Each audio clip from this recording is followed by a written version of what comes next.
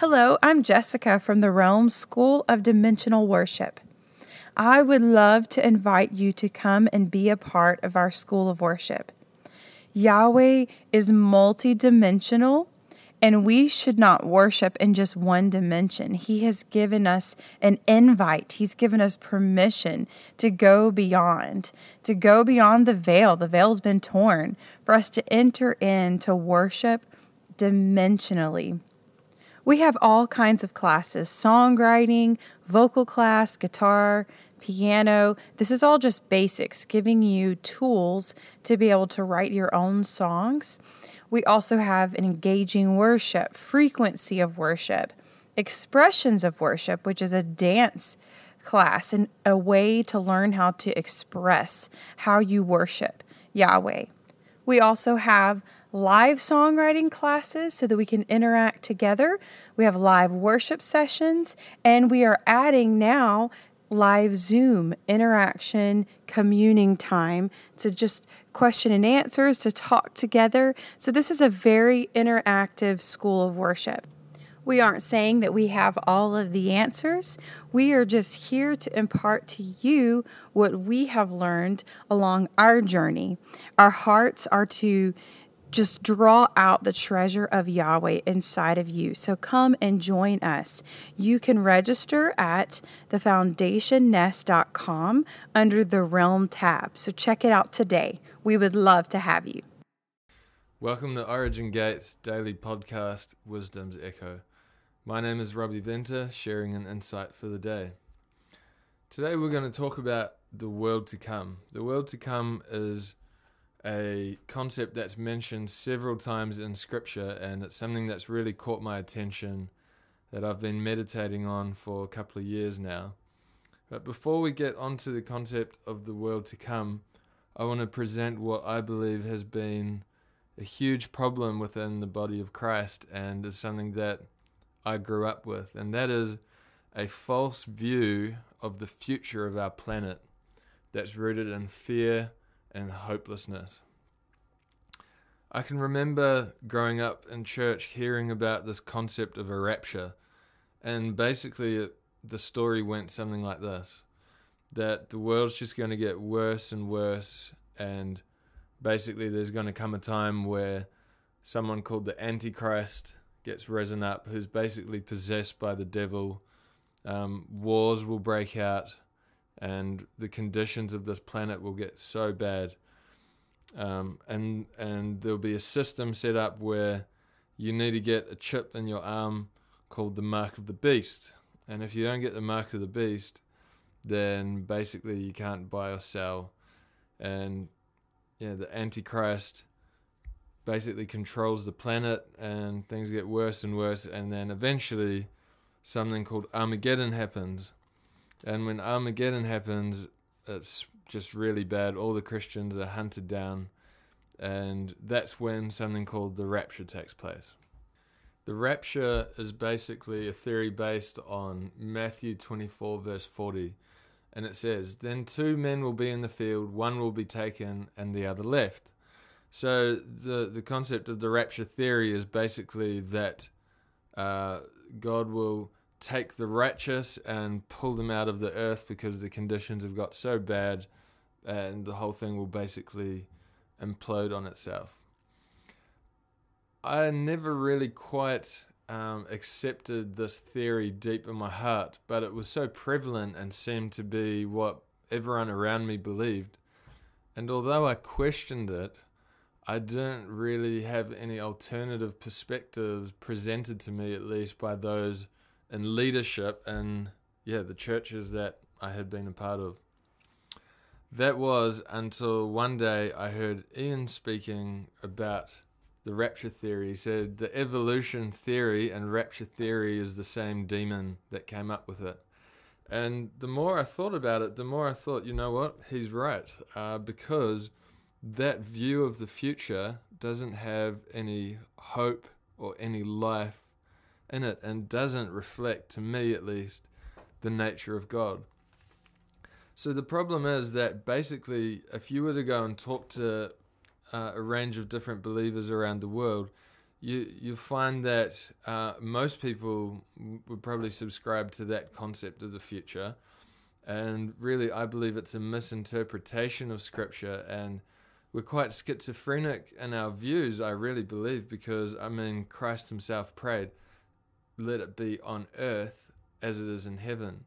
And we've got to ask ourselves, if he was fully God, fully man when he walked the earth, and if a prayer prayed by God himself is prayed, how much weight do we give to that? And will it be answered? And if it will be answered, then it's totally inconsistent with all these other views of rapture theory.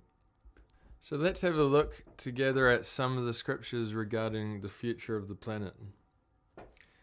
One of the verses I was looking at says, "As were the days of Noah, so shall the coming of the Son of Man be." What happened in the days of Noah? In the days of Noah, the wicked were removed and the righteous remained. So actually, it's totally unbiblical to believe that the righteous will be removed and that the wicked will remain. In Proverbs 2:21, it says, "For the upright will inhabit the land, and the blameless will remain in it." Proverbs 2:22, "But the wicked will be cut off from the land, and the unfaithful would be uprooted." So you can see absolutely clearly here that the concept of the righteous being removed and escaping from the so-called chaos of the planet is a totally unbiblical perspective. A definition that I recently heard of the wicked is basically people who A, don't know God, B, don't want to know God, and C, will never know God. And basically they want to continue resisting the truth and don't want to come into alignment with the thoughts and ways of Yahweh. And so it may seem cruel that the wicked will be removed, but that's the process that will take place. And in heaven, do we see wickedness in heaven? No, we don't. And if it's going to be on earth as it is in heaven, then basically there's going to be an overwhelming righteousness and knowledge of the glory of God on the earth. That's why the scripture says the earth will be filled with the knowledge of the glory. And in that atmosphere, in that environment that's governed correctly by the Son, there will just be no ability for any wickedness to remain. The same way that there's dew on the grass and the sun rises and the dew disappears, that is basically similar to the fate of the wicked. That's why the scripture also says they will be like chaff in the wind. They will be removed. Another scripture is in Psalm 37 verse 9. "For evildoers will be cut off, but those who hope in the Lord will inherit the land." The scripture also says that the meek will inherit the earth.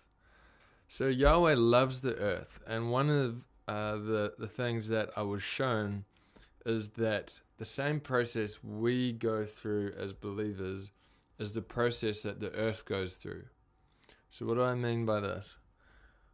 We are a new creation. We're not a different creation, we're a new creation because we're still here. So a better description of the word new is renewed. We're a renewed creation. So the scripture says there'll be a new heaven and a new earth. It doesn't mean there'll be a different earth. It just means that this earth will come into alignment and will be so transformed that you will not be able to distinguish earth from heaven. It will take on a new shape, a new form, and come into complete reflection and alignment with heaven. So that's the first thing, a new earth. The second thing is that we are baptized in the Spirit. Well, and you look in Genesis, it says that the Spirit hovered over the earth. So the earth was also baptized in the Spirit.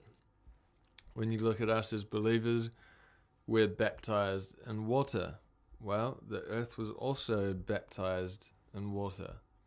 Now, the last point I want to make in this process is that we are baptized in fire. And one of the scriptures that people use, I think, as part of the justification for a false view of the future of the planet, talking about the destruction of the planet, is that the scripture says that the earth will be destroyed by fire. But like Ian has spoken about in some of his messages, is that fire doesn't destroy, it simply just changes the nature of it. Also, do we think that what the scripture is saying is a physical fire, or are we talking about spiritual fire?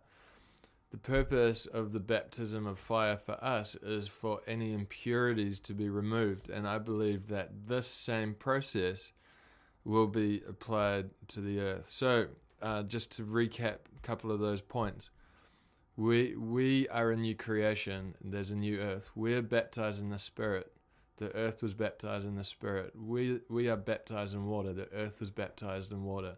We are baptized in fire, and the earth, I believe now, is also going to be going through that process of being baptized by fire, thereby removing anything which does not reflect the true nature of Yahweh. One other scripture regarding the future of the planet says that he will come with his holy ones to judge. Who are his holy ones? Well, I believe that the holy ones talked about in that scripture are his sons that reflect him, reflect his nature, and are actually positioned to rule and judge with him. Not to judge to death, but to judge to life, thereby removing any corruption or anything that shouldn't be here, that doesn't reflect the true nature of heaven and doesn't reflect the true nature of our Father. So the world to come. What is the world to come? I spoke to Dr. Yana about it, and one of the things that she said to me is that it's an inversion of everything that's here. In other words, it's a realignment, a reshifting, and a readjustment of this planet to completely come into alignment with heaven. This is exciting because this tells us that there is hope for this planet, that it isn't Yahweh's desire to destroy this planet, but it's Yahweh's desire to transform this planet. It's not our job to live in fear and hopelessness, uncertainty and confusion regarding the future of this planet that we've been entrusted to rule. That's why the scripture says, have dominion over the earth, replenish it. We're here to look after it. We're here to take care of it. And we're here to bring alignment and direction to the planet that's been put into our care. One of the biggest problems about the rapture theory is that it strips believers of a sense of responsibility, and it's motivated by a desire to escape the conditions of this planet to go into another world. And I found that with some of what we do in terms of our ability to engage heaven now, we run a risk of falling into the same trap, or at least some of us do, if our motive is to escape the earth. The reason we engage heaven isn't to escape the earth, but it's to engage with the pattern from which we can draw from to transform the earth so that it is on earth as it is in heaven. We're literally the conduits or the channels or the gateways for heaven to flow into earth. But if we're wanting to escape the earth to engage with heaven, then it's no better than having the rapture theory, because it's motivated by the same motive, which is to escape. And that is not the motive that we're called to have. The scripture in Romans 8, which is talked about a lot, but I think is worth mentioning in this discussion, talks in absolute certain terms about the future of the planet. It says that the earth has been subjected to corruption, but it will come into the glorious liberty of the sons of God. It doesn't say it might potentially come into glorious liberty, or it might perhaps come into glorious liberty, or there's a chance that it will come into the glorious liberty. It says it will. Therefore, we already know that this is going to be the case. But the question is, how will this take place? What's the process from which the earth will go from a place of corruption to a place of glorious liberty? Well, it says, all of creation's groaning, waiting for the manifestation of the sons of God. So there's a transition that takes place in our nature from being concealed to revealed, and there's a transition that consequently takes place in creation. It will go from a place of being subjected to the bondage of corruption to coming into glorious liberty. And what I want you to see is that one is a direct consequence of the other, which is our transition and our transformation as sons and creation's transformation, including the earth. So the scripture says that we will rule as kings and priests on the earth. And I think that we shouldn't look at separating those two things, that our rulership as kings and priests is very much connected to the earth. Yes, it's connected to heaven, but it's also connected to the earth.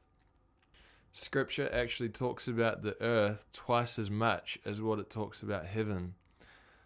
Listen, guys, Yahweh loves the earth. We have a responsibility towards the earth, and if He loves the earth, we may as well love the earth as well.